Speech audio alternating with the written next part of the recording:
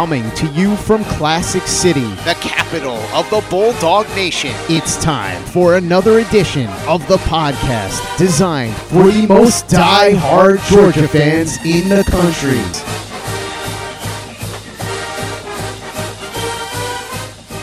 What's up, guys? Welcome back to another edition of the Glory UGA podcast. You guys know the drill. I'm Tyler, and I'm going to be your solo host today on part 2 of our final preseason mailbag of 2020. We were originally going to close things out, at least the preseason portion of mailbags, with the August mailbag, but we were getting a lot of questions coming in on social media, and there's been a lot of developments over the past couple of weeks, so we just want to give you guys one more final chance to get those preseason mailbag questions in before we kick off the season. And yes, we are going to continue to have mailbag episodes each and every week, actually, during the season. During the offseason, we only run them once a month. Sometimes it ends up being 2 episodes because we get so many questions in, but it's usually just the very end of the month. But during the actual season, we will have a weekly mailbag feature for you guys to give you a chance to have your voice heard each and every week. Share your thoughts, give us your questions, and we'll cover all that stuff each and every week. So a lot of fun there.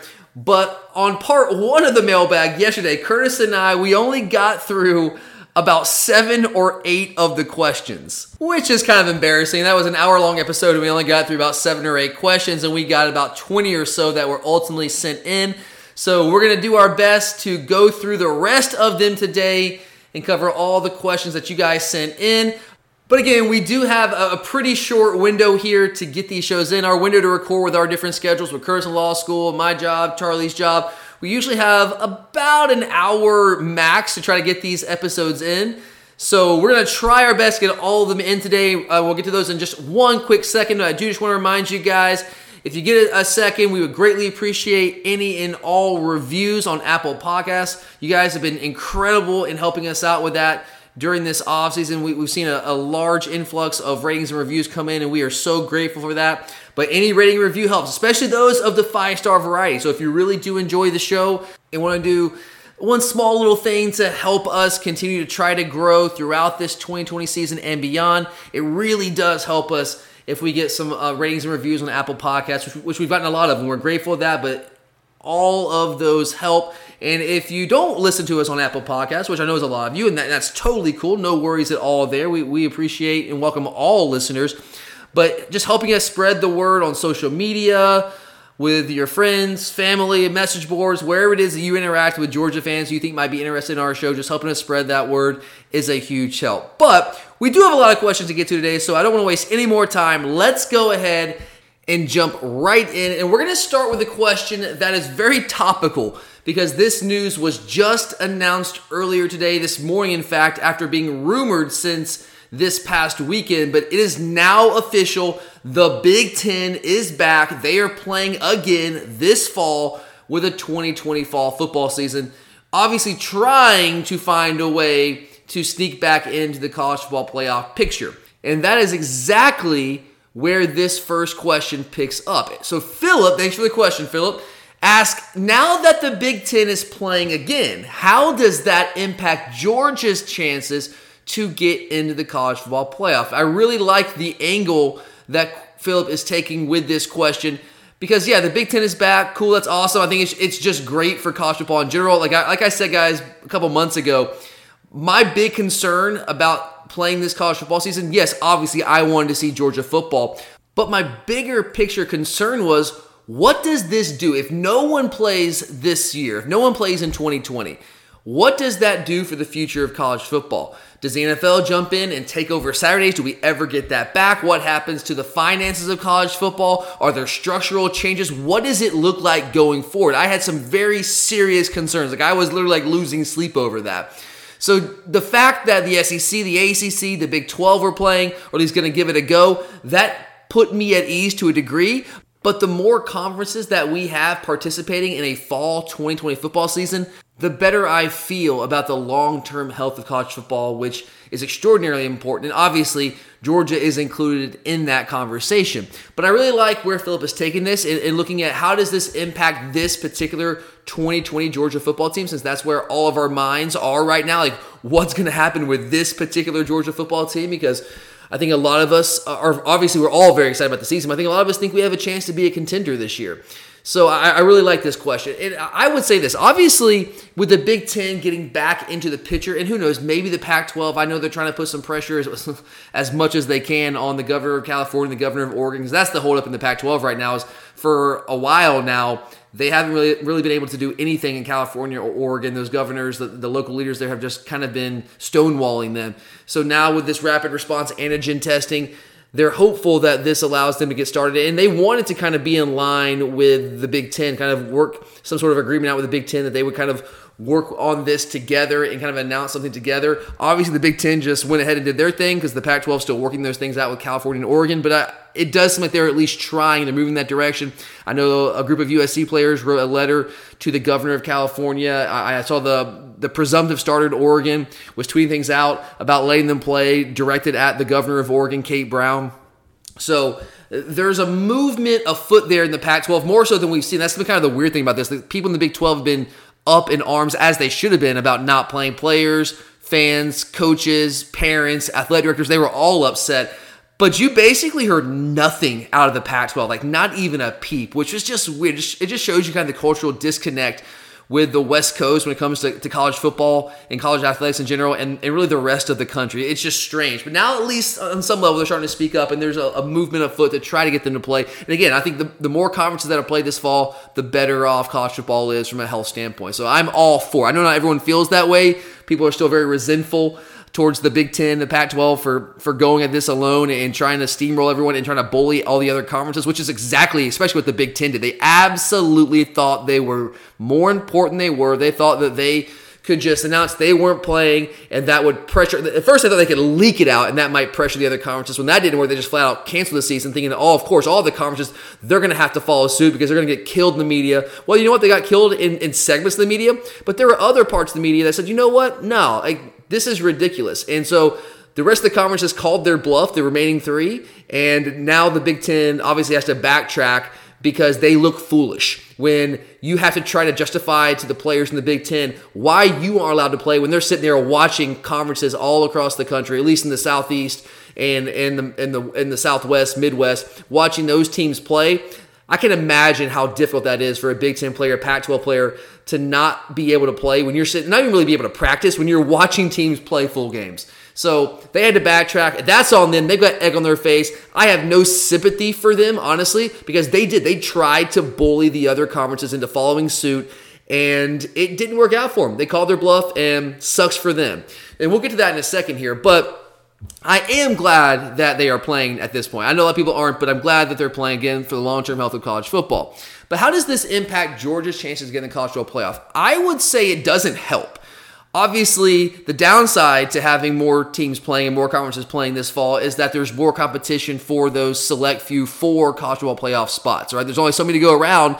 The fewer teams there are to compete for those spots, the more likely you are to get in. And if there's only 3 conferences playing, well, maybe you take the 3 conference champions if it works out that way, but there's at least going to be one kind of at-large team. You know there's going to be one at-large team. There's only 3 major conferences playing. Maybe someone from the group of 5 sneaks in. Obviously, the Sun Belt had a really great weekend last weekend. You got UCF and Cincinnati that should be good in the American Conference again. But there was an at-large team, so maybe you get a second SEC team in. If you look at the SEC, I think obviously top to bottom that conference is stronger than the Big 12, especially after what happened last week with the Sun Belt. And then obviously stronger than the ACC as well, though Clemson is very, very good. The ACC it's fine. It's a Power 5 conference, but it's not a particularly strong Power 5 conference right now. There's not a ton of top teams outside of Clemson. So I'm sitting here thinking, okay, all right, so the SEC champion gets in, right? So if it's Alabama, whatever, they get in. And then let's see, Clemson gets in as the ACC champion. If Oklahoma goes undefeated, even though the Big 12 took a really big hit this past weekend, I think that really does hurt the Big Ten. So even if Oklahoma goes undefeated, or if Oklahoma loses a game, I don't know now, even if they win the Big 12, because if you have teams losing to Coastal Carolina, Louisiana, and losing to Arkansas State at home, and those, especially Kansas State and Iowa State was considered a contender by a lot of people for the Big 12 title this year. When you got a returning quarterback in Brock Purdy in his 3rd year, they were considered a contender. People are really high on Matt Campbell as the head coach, and then they really just, they got, I don't want to say blown out, but they got beat comfortably by Louisiana Lafayette. I guess now it's just Louisiana. 31-14 at home. So unless Oklahoma, or maybe even Texas, I think Texas has a shot this year. I don't want to say Texas is back, but I think they're going to be a contender in the Big 12. I think whoever wins the Big 12, I think they have to go undefeated. Even if they win the conference title with only one loss, I think they've got to go undefeated. Because let's say Oklahoma is at, they win the Big 12 and they are sitting there at 10-1, right? The question becomes, who have you beaten? Okay, yeah, you beat Iowa State. Cool. Iowa State lost at home to Louisiana. You beat Kansas State. All right, cool. Kansas State lost at home to Arkansas State. You beat Kansas. Cool. Kansas lost at home to Coastal Carolina. Who have you beaten? I guess maybe Texas. Texas Tech beats Houston Baptist by 2 points at home, 35-33. So I think the Big 12 took a major hit this past weekend. And the thing is, you don't have premier non-conference matchups to really make up for those losses to Louisiana. So let's say Iowa State, if they lose Louisiana, but then they have a non-conference matchup with Iowa and they beat Iowa out of the Big 10, well, that kind of makes up for it. It's okay. So Oklahoma can say, yeah, they lost Louisiana, but they also beat Iowa out of conference. Those opportunities aren't there. So in your one out-of-conference game, if you're losing those games to Group of 5 opponents, that really causes your conference to take a hit. So if you have Oklahoma sitting there at 10-1 after a win in the Big 12 title game, and then you've got, let's say, a Georgia, maybe, right? So we get to the SEC title game at, I don't know, let's say 10-0, right? Let's say we're 10-0 and we lose the title game to Alabama. We're sitting there at 10-1. Okay, well, we didn't win our conference title, but if you look at our schedule and teams that we had to beat to get to that point, I think absolutely you would argue that we have a stronger resume. I think that would be true than Oklahoma. And honestly, even if let's say we get to the SEC title game 9-1, and that loss is maybe to Alabama in the regular season, and then we lose Alabama again in the college football playoff. So in that scenario, our 2 losses would be to the likely number 1 team in the country. You're telling me that Georgia would not deserve to be, and even though we have 2 losses and we didn't win our conference title, you're telling me that we would not deserve to be in over a one-loss Big 12 champion Oklahoma team based on the schedule that we had to get through, the teams that we had to beat. We would have better wins. That we would just simply have better wins than them. So I think there's a chance right now, the way it was sitting prior to the Big Ten deciding they're going to jump in there, if there were only 3 Power 5 conferences, I really thought for the first time that we had a legitimate shot to get into the college football playoff, even if we did not end up winning the SEC title. I did not think that would be a killer for us like it was in 2018 and 2019, where each of the past 2 years, we were the first team left out of the college football playoff, coming in at number 5 in the final college football playoff rankings. I thought there was a chance to still get into the college football playoff, even if we did not win the SEC championship, even if we lost 1 game in the regular season, plus that loss in the SEC title, when you only have 3 Power 5 conferences playing. I thought there was a real shot. Now, obviously, I would prefer us to win the SEC title and go undefeated in the regular season, but you can't necessarily count on that.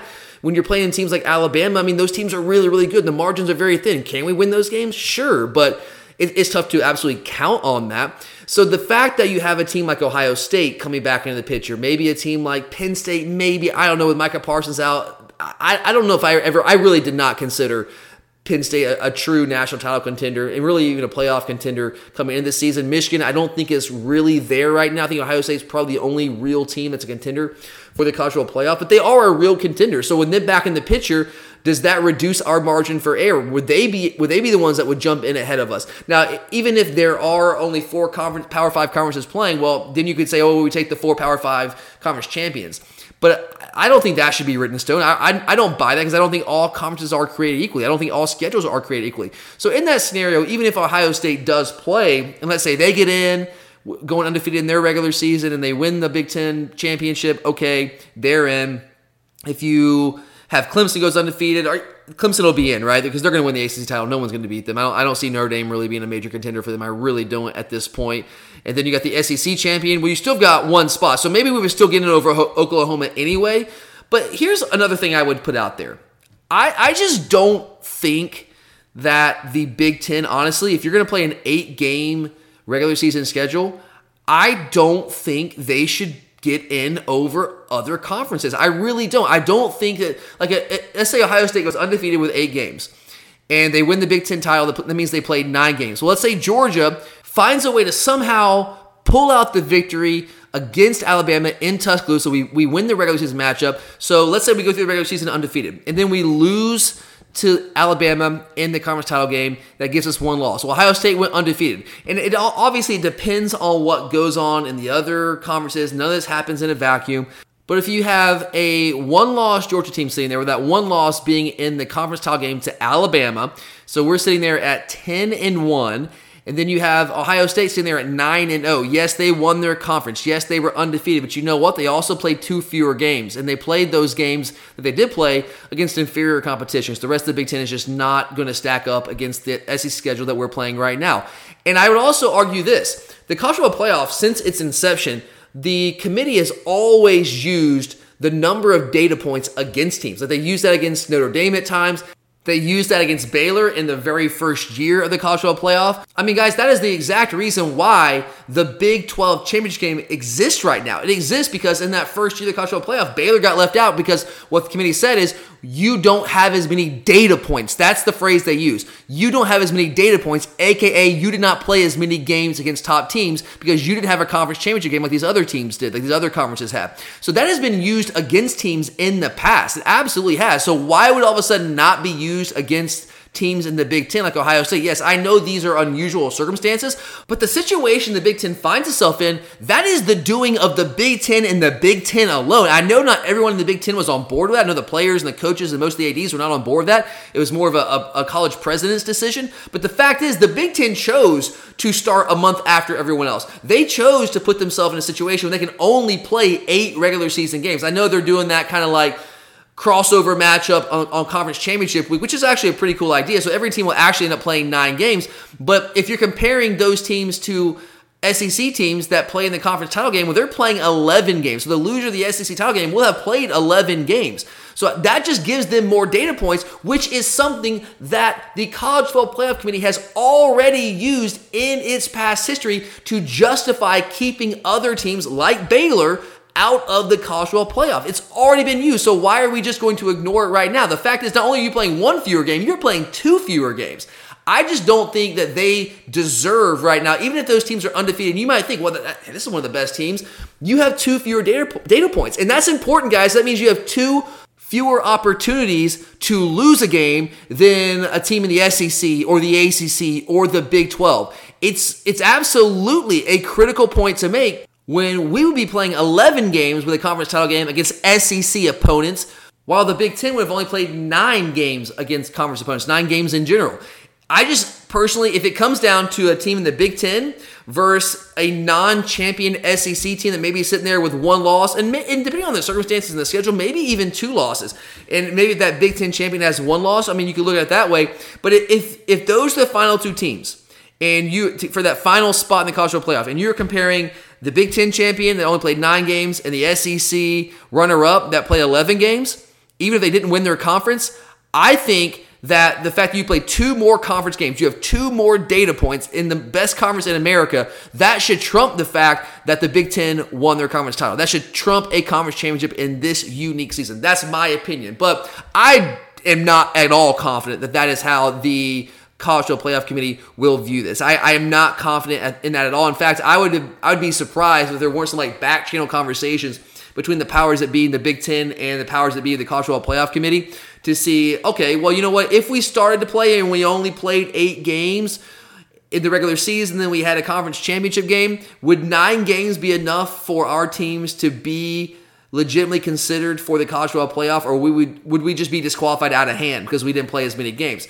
I have to believe that those conversations were had behind closed doors and kind of on the back channels there, because I unless they had some strong feeling that they were going to be involved in the College Football Playoff, I don't know how much of a push there would have been for the Big Ten to reverse course like they have so publicly and play in the fall. Maybe that didn't happen, but I have to believe there was some talking going on among those different powers between the College Football Playoff and the Big Ten powers. So I think that the committee will absolutely not hold that against them.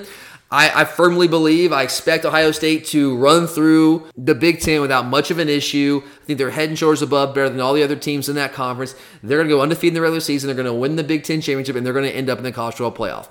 And then you have, here, it's going to be our luck. Here's Georgia sitting there, and you're like, okay, well, Ohio State's in. Let's say Oklahoma ends up going undefeated, and even though the Big 12 has looked bad, let's say the committee goes ahead and puts them in, because that's kind of been their MO, right? Like if you win the conference championship, it doesn't matter if your conference is terrible. If you win that conference title and you go undefeated, or sometimes even if you go with one loss and you win the conference title, you go ahead and you get the nod. We've seen that 2 years in a row with Oklahoma getting in over us, even though that's because they play in a much weaker conference in the SEC. They don't have to play an Alabama or an LSU in their conference title game. They're just fortunate and they still get in.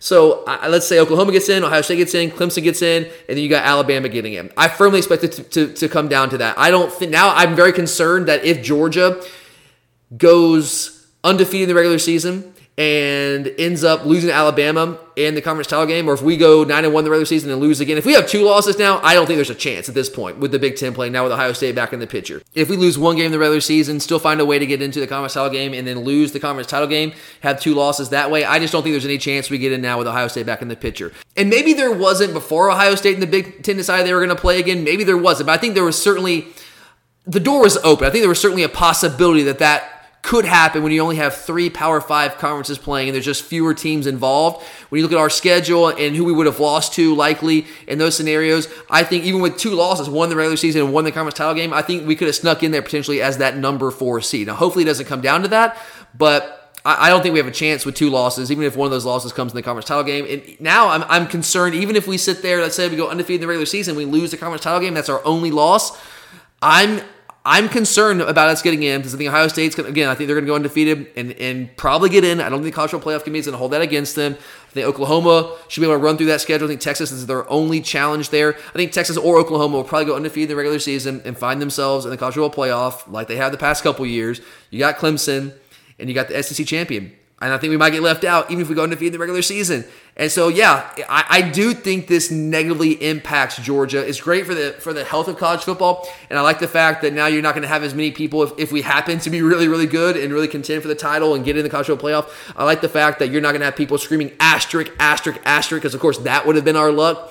But we got to get there first. And right now, I do think this impacts our ability in a negative way to actually get into the college football playoff if we do not end up winning the SEC title again, like we've seen the past 2 years. So I do think this is not necessarily great news for the University of Georgia's 2020 football team. And we've got a ton more questions to get to, guys. But before we continue on, I do want to pause real quick and tell you about our good friends at MyBookie.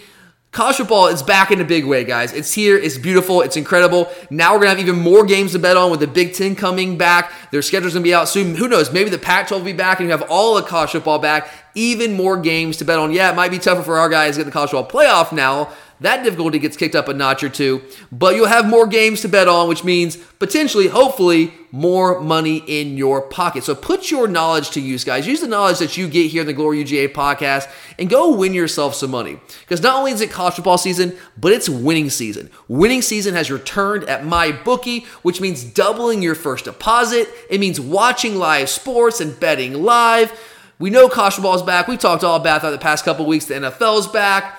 The NBA is kind of down the stretch. Major League Baseball is entering the playoffs. So there's a lot of sports all across the spectrum to be betting on. Hey, you got the U.S. Open, the Golf U.S. Open this weekend. So get in on the action. Use promo code OVERTIME. And guys, double your first deposit. I mean, you don't have to do anything. All you have to do is put some money in there, and they will absolutely double your first deposit, give you extra free money to play with, just designed to add more excitement to all the games that you're watching. Bet with the best this football season for your chance to win big. Again, use promo code OVERTIME and double your first deposit. Your winning season begins today only at MyBookie. And as I've told you guys throughout the week, Overtime, the company that we're partnered with, they're going all in for our listeners this fall. We are giving away $500 in cash to one lucky person who takes advantage of this offer. So all you gotta do, guys, is really simple. When you make your deposit, just take a quick screenshot of your MyBookie account and just email that to overtime@advertisecast.com. That's overtime@advertisecast.com. $500, man. $500 given away to one lucky winner at the end of September. All you gotta do is create an account, deposit, screenshot, email, boom, you're entered into the drawing.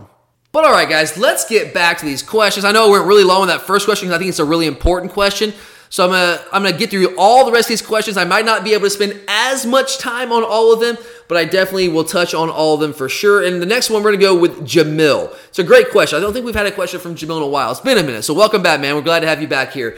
And Jamil asks, what is one player you would bring back for this year's team on offense and defense? The player has to be from the past 3 years. Okay, so when you're looking at who these players might be, the way my mind's working with this is I'm thinking, okay, it's got to be a combination of what position do we have kind of a deficiency at this season that we could really use some help at, and also how talented was that former player. Kind of a combination of both things here. So offensively, I'm going to go, you know what? I'm going to go with Andrew Thomas. It's not because I don't have faith in Jamari Salyer. I like Jamari Salyer. I think he's going to have a really good season for us. But at right tackle, I'm not saying I don't trust Owen Condon. I just don't know enough about the guy. I have not seen the guy play since he stepped foot on campus a couple years ago. I don't know. Now, obviously, he's made a move. The coaches trust him. He's kind of had that spot locked down. It seems like all preseason camp here, all fall camp. So hopefully he's going to be really good. But right now, I don't know. To me, that's a question. That's a question. Whereas I've seen Jamari Salyer.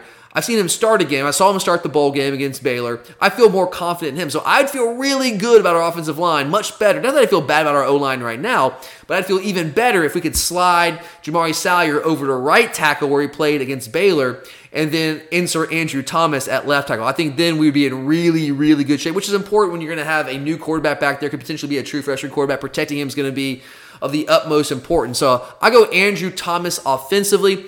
Defensively, this is tough for me because, again, like, when I'm looking at, all right, where is our deficiency on defense? I don't know if we have like a major deficiency on defense. Maybe depth in the secondary, but in terms of like our starting group on defense, I feel really good about all those guys. And maybe you can say we need some more guys on the defensive line, but over the past 3 years, who are the elite defensive linemen that we've had? We've had some good players. Like Tyler Clark was a good player, but was he an elite player that would really help this team? I don't know if the answer is yes. So I'm just going to go with a guy that's the most talented guy I've seen in our defense. Maybe from a talent perspective, maybe in my lifetime. I mean, I'm not as old as some people that listen to the show. I don't go back as far. I think David Pollock was the most disruptive player that we've had on defense, especially for a 3-year span. But for a single season, like Roquan Smith's 2017 season was just out of this world. So I feel really good about Monty Rice, and I like the options we have beside him with Nakobe Dean and Quay Walker. But those guys aren't Roquan Smith. They're not Roquan Smith. So as good as we're going to be on defense, if you throw Roquan Smith into the mix, oh, dude, we just took that up a level. So I'm going to go Roquan on defense. I'll stick with Andrew Thomas on offense. That's where I go. I miss Roquan, man. That 1 year in 2017, Jesus, man, what a freaking monster he was. All right, next up, we got a question from Alexander. We always appreciate Alexander. And he asks, I've been hearing a lot of buzz about Jermaine Burton coming out of the last scrimmage. What's the likelihood he is one of our starting receivers game one? So I kind of answered this with a different question in the first part of this final preseason mailbag. So for me, I think the chances are really high. Curtis does not have him starting right now. He had Kearis Jackson starting opposite George Pickens, but I got Jermaine Burton starting right now for a couple of reasons. Obviously, all the things that we've heard about him throughout the summer with summer workouts. I mean, look, going back and just watching his tape in high school, you saw that this guy was a very polished receiver. You hear the guys that train him, what they say about him, they just kind of rave about him. And then on top of all of that, in the final fall scrimmage, he's coming out there with the one offense first alongside George Pickens. I mean, maybe the rotation just fell that way. That's what Kirby Smart would tell you. But I don't know, man. I'm not sure if I'm buying that. I think Jermaine Burton, all signs are pointing to him at least being a major contributor. I'm going to say that I think he's going to start. I think he's going to start game one. So I would say the likelihood is pretty strong. Everything just adds up to me. It just adds up. But good question. All right. Next up, we got a couple questions from our man, Cliff. Thank you, Cliff. We always appreciate the support, man. And Cliff also has a question that includes Jermaine Burton here, focused on the wide receivers. Cliff asks, if George Pickens is the number one wide receiver and Jermaine Burton is number two, who's the third most impactful wide receiver that will emerge this season? That's a good question, Cliff. I think it should be Demetrius Robertson. That's who I think it should be at this point. I mean, it is money time for D-Rob. He has got to put up or shut up this season. It is time for him to step up. Third year here on campus. I know it's his third offensive system, but he's got to really explode on the scene if he wants to have an NFL future. But I'm just not sure I'm ready to go there yet. I want to. I really like D-Rob. I think he's a great young man, and I really am rooting for him. I want him to do well. but I just haven't seen it consistently from him. I do have some hope that with this kind of vertical passing game that I expect Todd Monken to implement more of than what we've seen in the past, that could really fit D-Rob's game with his speed. But D-Rob, yes, he has great speed, but he's not the most dangerous guy in terms of his lateral quickness in a short area. He's got to be a little bit more physical, and he's worked on that. He's improved on that in that area, but he's got to continue to improve. So I'm hopeful, but hope isn't going to cut it for me. I'm going to go with Kearis Jackson here.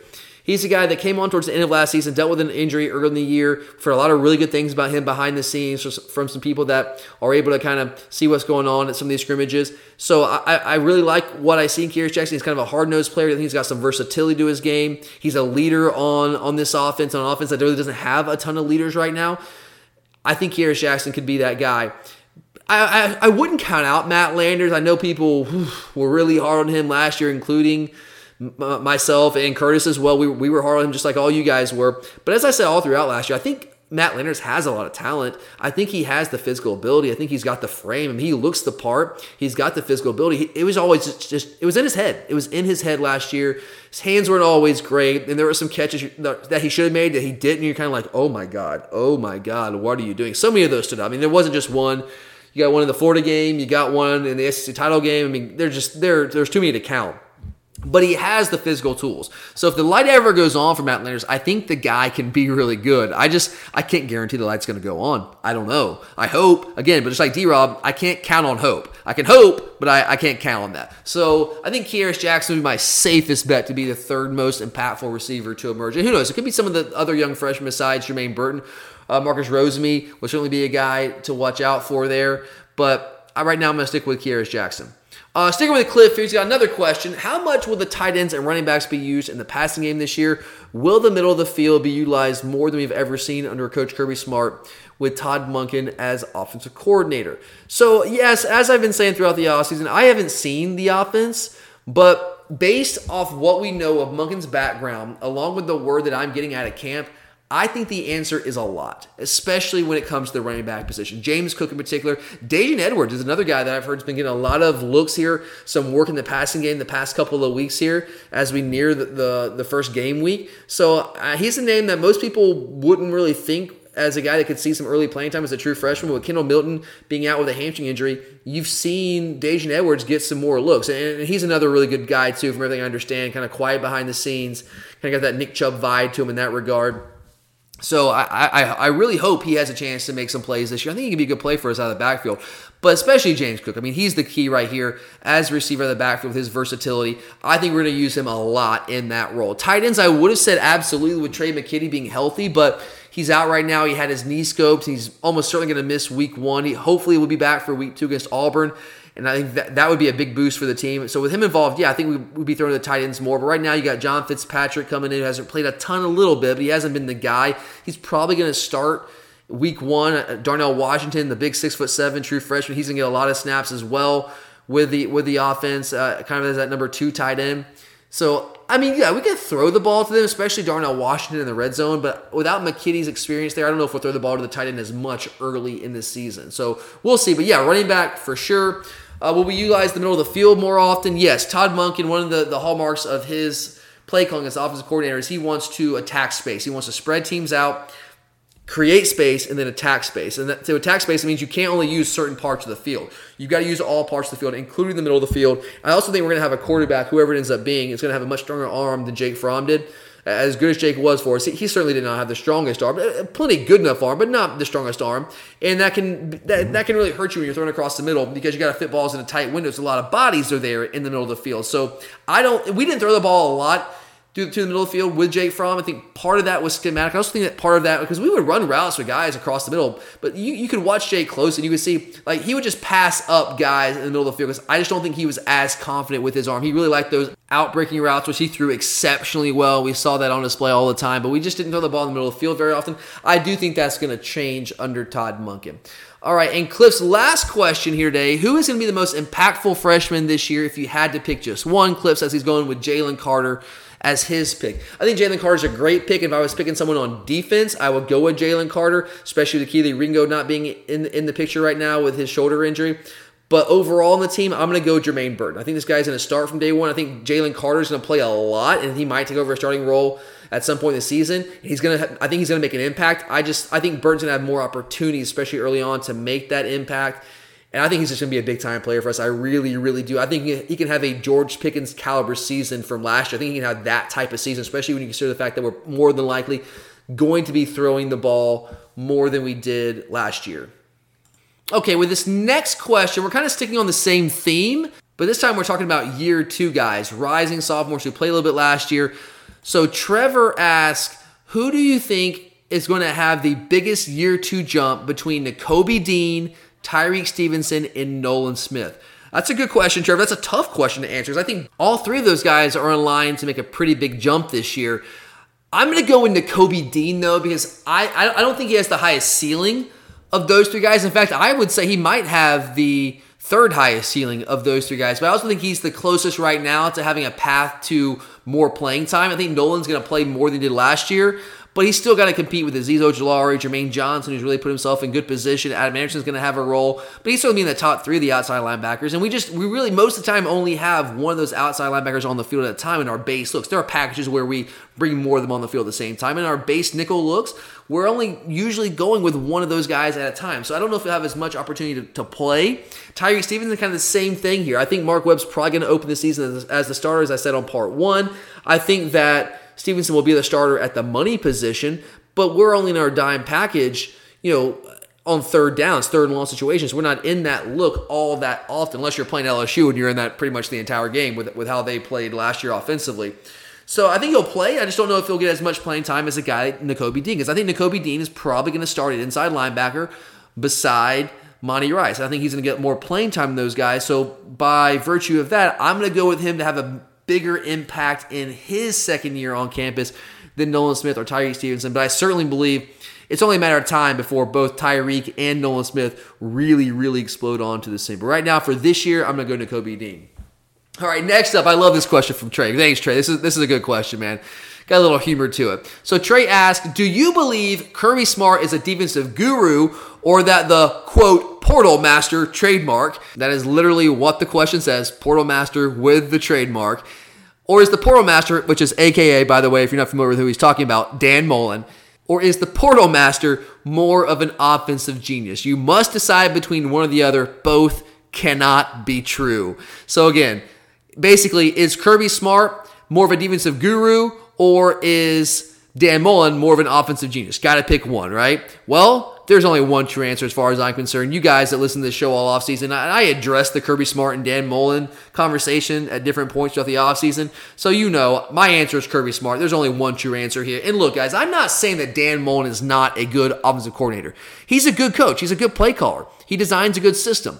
But this notion that he's just some sort of offensive genius, that is entirely a media creation. If you go back the last 5 years and looked at where his offense is finished in the total yardage rankings, but the total offense rankings each of the past 5 years, he's finished last year 45th in the country, 42nd in the country, 46th in the country, 44th in the country, and he topped out over the last 5 years at number 31 nationally.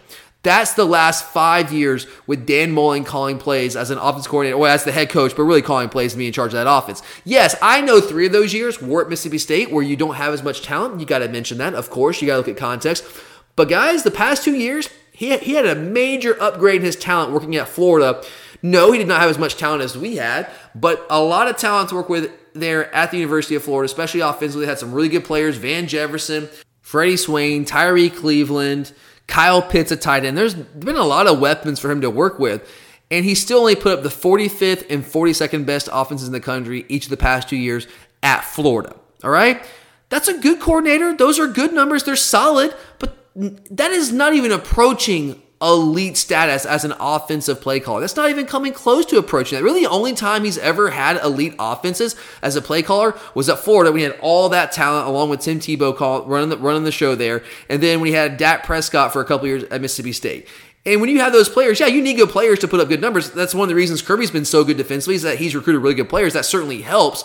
But the fact is, the vast majority of his career calling plays, Dan Mullen has been a good but not elite offensive coordinator and play caller. That's the fact, right? Now look at Kirby on the flip side. The last 5 years, Where have his defenses finished in the final total defense rankings? Well, we finished 3rd, 13th, 6th, 16th, and 3rd. Those are Kirby Smart's last 5 defenses. And the last one was with Alabama, right? But here at Georgia, 3rd, 13th, 6th, 16th in total defense. And that's not including scoring defense, rush defense, anything like that. We're just looking at total defense numbers. That is an elite defensive coordinator, an elite defensive play caller. And I know, yeah, okay, we have a defensive coordinator technically, Mel Tucker and Dan Lanning. I get that. But Kirby Smart is intimately involved in those defenses. Yes, those are very much his defenses, just as much as they are Dan Lanning's or Mel Tucker's. There's no doubt about that. So to me, the numbers spelled out, what you see on the field spells it out, and also what's happened head-to-head between those two guys as I've gone over throughout the offseason. Kirby Smart is a much better defensive coach than Dan Mullen is an offensive coach. You can say I'm crazy because that's what the media has sold to everyone. They've tried to convince you of that. They just kind of repeated it over and over and over and over again until everyone just accepts it as true. But if you look at it critically and actually peel back the layers and look at the numbers, you will see that no, they've sold you a lie. It's not true. Yeah, Dan Mullen's a good offensive coordinator, but he has never really been consistently elite calling offensive plays. He just hasn't. Whereas Kirby, pretty much from the get-go, yeah, he's had great players. I get that. You got to have great players. But there's a lot of teams that have great players that don't put up those kind of numbers, right? And it really frustrates me. I know I've talked about this a lot, but when people suggest that Kirby Smart, he's just a recruiter, he can't coach. Are you kidding me? What are you talking about? That is another narrative, a media-created narrative, and also maybe a rival fan base-created narrative that's just been repeated over and over and over and over again until people have just accepted it as true. Because like in big games, well, we lose the national title game. Well, you forget the fact that we won the big game in the Rose Bowl, right? You forget the fact that we won the big game, the SEC title game in 2017 to get there. You forget all the times that he's beaten Florida, but he can't win the big game because he's not that good of a coach. He's just a really good recruiter that can't develop his talent. That is ridiculous. That's not even close to accurate. If you actually know what you're talking about and you actually look at the context and look at the situation and look at the facts, you would know you've been sold a lie. But that's fine, whatever. Let them do their thing. But yeah, give me Kirby all day long. All day long. All right, let's move on here. Next question is from Fire Dan Quinn. Yeah, Fire Dan Quinn. We started that up already, haven't we? All right, so he asks, should we be wary of Scott Sinclair rushing players back from injury? He cites that Zamir White was hurt in one of his first practices back, even though it was the other knee. And Dominic Blaylock re-aggravated the same ACL recently. Can't say much about JT Daniels since we haven't seen practice, but he mostly sat during the most recent scrimmage. And he knows all ACL injuries aren't the same, but is it time to start looking at what we're doing with these guys and maybe potentially rushing them back? And it's a very fair question. I think anytime you have some injuries like that, especially the re-injuries, you have to look at things with a critical eye. I think that's fair. But what I would say is I would not put it on Scott Sinclair. If there is an issue, and I'm not convinced there is an issue, I think maybe it's more anecdotal right now, I think it would go more on Ron Corson, right? He's the head trainer who is the one that actually clears these guys for practice, for contact, for working out, for drills. He's the one step by step that's working with these guys through their rehab and telling the coaches, okay, he's cleared for this, he's cleared for that. He's the one checking those boxes off and telling them, okay, we're at this phase in the recovery. That's not so much Scott Sinclair, who's the strength coach. Sinclair has to listen to what Ron Corson says. That's the way it's structured. That's the way the protocol works.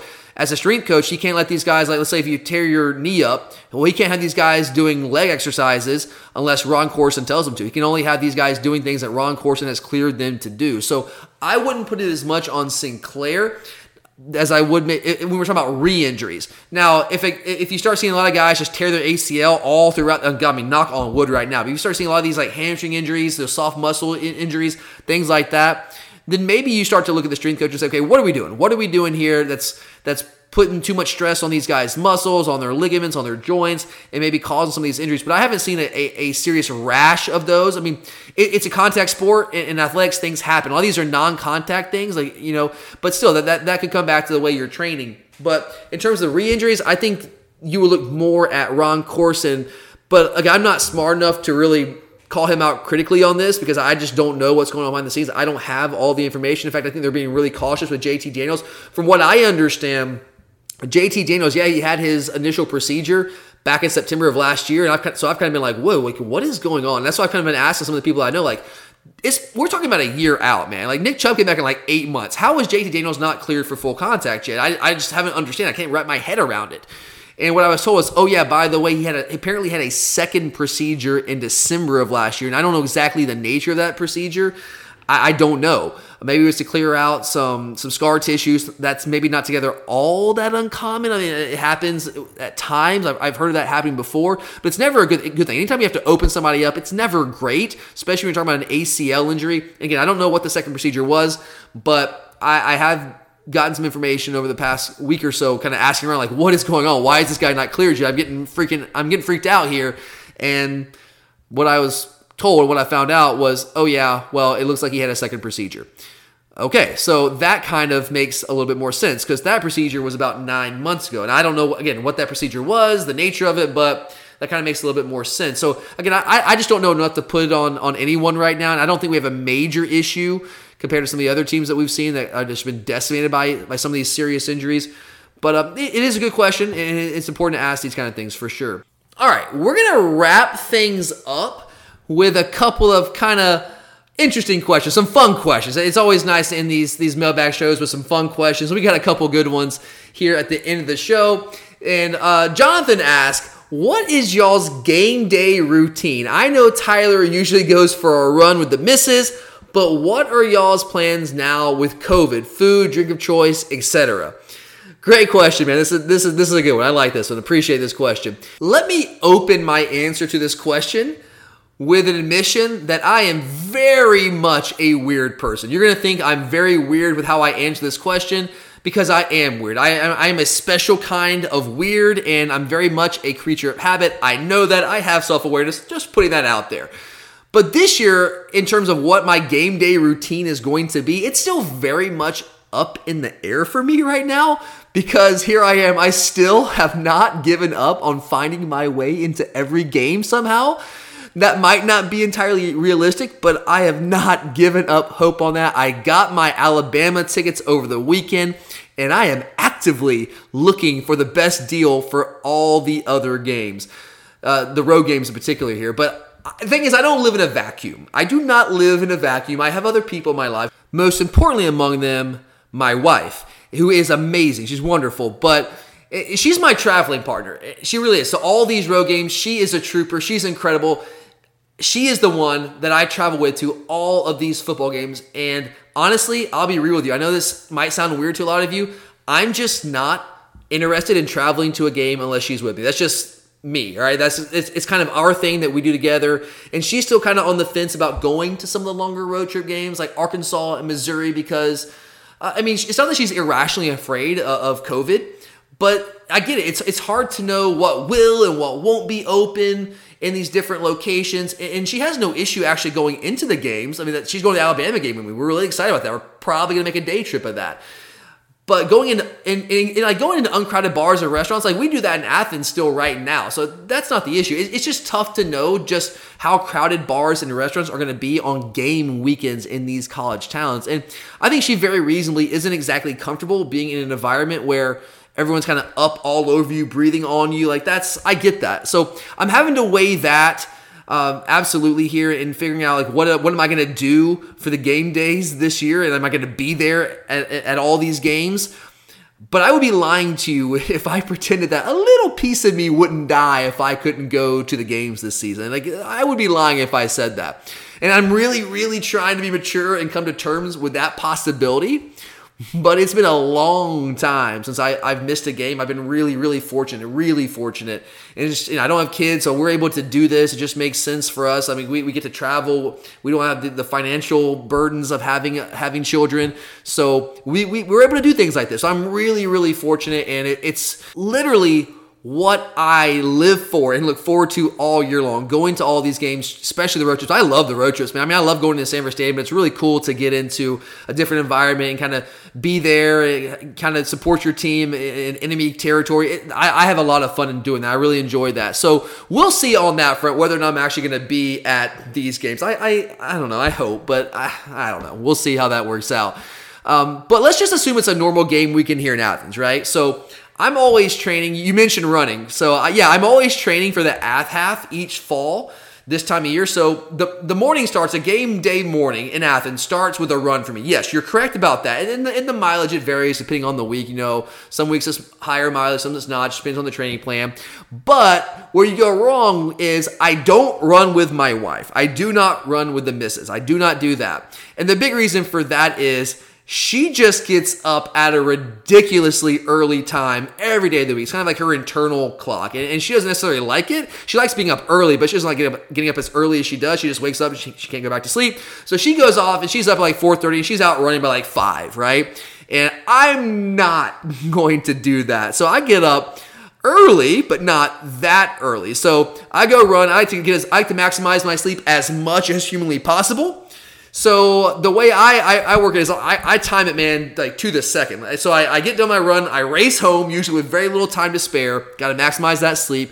And then we go to a sports bar, like whether I'm in Athens, whether I'm on the road, we don't do the traditional tailgate. That's not our thing. We go to a sports bar. That's where we tailgate. That's kind of how we do it. I know you can call that, you can say that's not tailgating. That's fine. But that's what we do before games. We just don't go do the traditional outdoor tailgate thing. And there's a couple reasons for that. Number one, like I said, like I run. Sometimes I'm running 10 or 11 miles before a game. That means I would have to get up at like 3 a.m. to get out there to a tailgate spot and lock it up and claim our spot before everyone else gets there. To get there when the spots open up, I'm getting up at like 3 a.m. I'm not doing that. I'm just not doing that. Plus, it's a hassle to cook things and then clean up after it. You got to pack up the stuff after the game. Plus, hey, here in the South, it's really hot the first half of the year, and in the past couple of years, it's been hot all the way to like November. So it's really nice to sit in an air-conditioned sports bar, and obviously I'm a Georgia guy. I just love college football, though. I want to watch the other games. And yeah, I guess you can plug up a TV with a generator at your tailgate, but you're probably only going to have one TV on. You got people with you, and you're arguing over what game to watch. You go to a sports bar, man, you got TVs everywhere. If you get there early enough, which we do, like we get to the sports bar about 5 to 10 minutes before it opens. I call ahead the day before and say, okay, what time are you opening tomorrow? So that I can get there before they open and get my pick of seats, and so that I can also make sure my seats are based on the maximum premium TV viewage, right? I want to be able to see the most TVs possible and have the best view, the best angle, all of that. So yes, I told you guys I'm weird, I'm special, but that's kind of how it works. If I'm in Athens now, I can walk back home after the game and watch the rest of the games at home. If I'm on the road, well, I go back to the sports bar after the game and watch the rest of them. So that's kind of my typical like home game day weekend. We'll see how that works with COVID. I think that probably something like that this year for the home games. For the road games, I don't know. We'll see. We'll see how that plays out. There's still some time to try to figure that one out. But that's a fun question. And finally here, got another question from Cliff. And this is another fun question, so I put this one at the end. So Cliff asks, do y'all listen to the commentators or the Dogs radio crew? It drives my wife crazy. I mute the TV mostly while listening to the radio. Plus, with the delay, I know when to look away. I know exactly what you're talking about, Cliff. I will say this though, I've been really lucky. I've been really, really fortunate here. I haven't watched a Georgia game from home since college. It's been a long time for me, so I haven't done that as much recently. But as a kid, I absolutely listened to the Dogs radio crew when I was watching games at home on the TV. Larry Munson was a hero to me. That was my guy, man. And it kind of started for me as a Little League football player, driving around to games on Saturday mornings, listening to Munson and Lauren on the radio with my dad. That's where I kind of fell in love with Larry Munson. And so as I got older and I'm in high school, my games are on Fridays and not on Saturdays. Well, I can sit down and watch college football on Saturday. So I'm watching the games now, and it wasn't really a great stereo system. I don't even know if you want to call it a stereo system, but we would definitely hook up Larry Munson, get those calls on, mute the TV. And some of my best memories from high school and that era of Georgia football was really just listening to some of those incredible calls, those iconic calls from Larry Munson as I'm watching the TV. The Hobnail Boot game, I remember that, watching that game and listening to Larry making that call. I'm running around the house in just a circle, just running around the house after that play happened, and hearing Larry go crazy on that one, it was incredible. And then I also vividly remember the Michael Johnson touchdown catch against Auburn in 2002 to put us in the SEC title game. I remember when that happened, I jumped over the back of our sofa, of our couch, onto the couch. Then I started jumping up and down, and yeah, my mom almost murdered me right then and there on the spot. But those are some incredible memories. So Yeah, I absolutely used to do that. I'm not as familiar with the crew now. I mean, obviously, I know who they are. I know we got Scott Howard and Eric Zier, I'm familiar with Howard, obviously, from basketball games too. But I haven't done it in a while because I've been in most of these games. But as a kid, for sure, absolutely, I used to do that. But all right, guys, that wraps up our final preseason mailbag. It is now full steam ahead to the 2020 season. We will be back on Friday with our final episode of the Scouting the Enemy series. This time we're going to focus our attention on the Florida Gators. And the next week, dude, it's game week. It is game week. It's almost here. And we'll have you covered pretty much like a typical game week, absent the game recap, because we're not going to have a game to recap. But we will be back next week with our official preseason picks. We are picking every team and giving their record in the SEC East and the SEC West. We'll pick the conference champion. And I have a lot of fun with that. We're going to try to get all of us on the episode with myself, Charlie, and Curtis. If we can work that out. We're trying to, because I know we've had some requests for that, and we're going to try to make that work out for you guys for that particular episode. And then we'll have our Arkansas preview, and then at the end of the week, we'll wrap it up with our first picks of the week episode for this 2020 season. So a lot of great stuff coming your way, guys. Always appreciate the support. Thanks for listening. I'm Tyler, and as always, go Dogs!